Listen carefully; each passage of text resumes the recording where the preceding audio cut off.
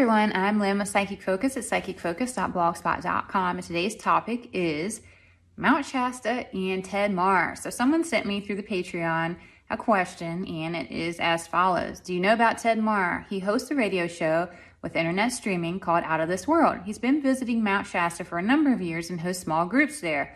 Some interviews have been recorded, which report people's experience of Telos and their healings. And I have a couple links to things that discuss this in more detail on my post itself if you want to go in and look at that.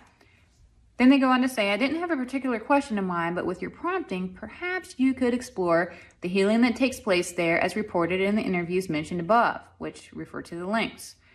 There's another page that lists some of the healings that occurred in 2018 together with further audio recordings. On my post, I have that detailed out.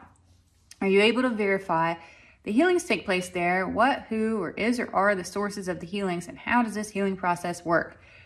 Are there particular spots where healing takes place? For example, the slopes of Mount Shasta or inside the mountain. So, I get that Mount Shasta is a very special and unique place. It's one of a few locations that's geographically set up on ley lines and near a portal.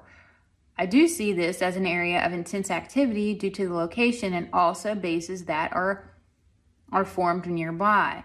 When I focus on the mountain, it looks like a place with the ability to provide intense healing, and I get that most effective healing occurs when you're grounded with the earth of the mountain, physically there. It doesn't matter if you're within the tunnel or on the slopes, you just need to be connected. I see the composition of the earth that makes the mountain contain some kind of mineral compound that makes the mountain have an effect of a huge crystal. So it felt like a powerhouse to me. The ley lines and the portal above amplify the crystal effect even more so. As people approach the mountain seeking healing, I get they need to do so with an open mind. Meditating beforehand opens a person up and has their intent of healing on the forefront of their mind. Their higher self is available and waiting for that moment of healing.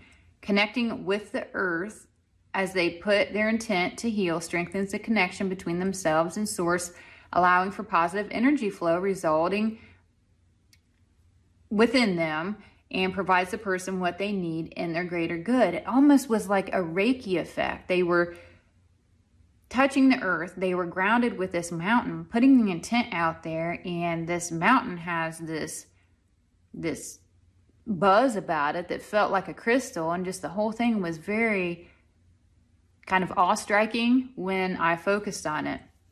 Super interesting topic, and it was amazing to see how this actually worked from an energetic standpoint and the special properties that it has to help people find their inner health. It was pretty cool, actually.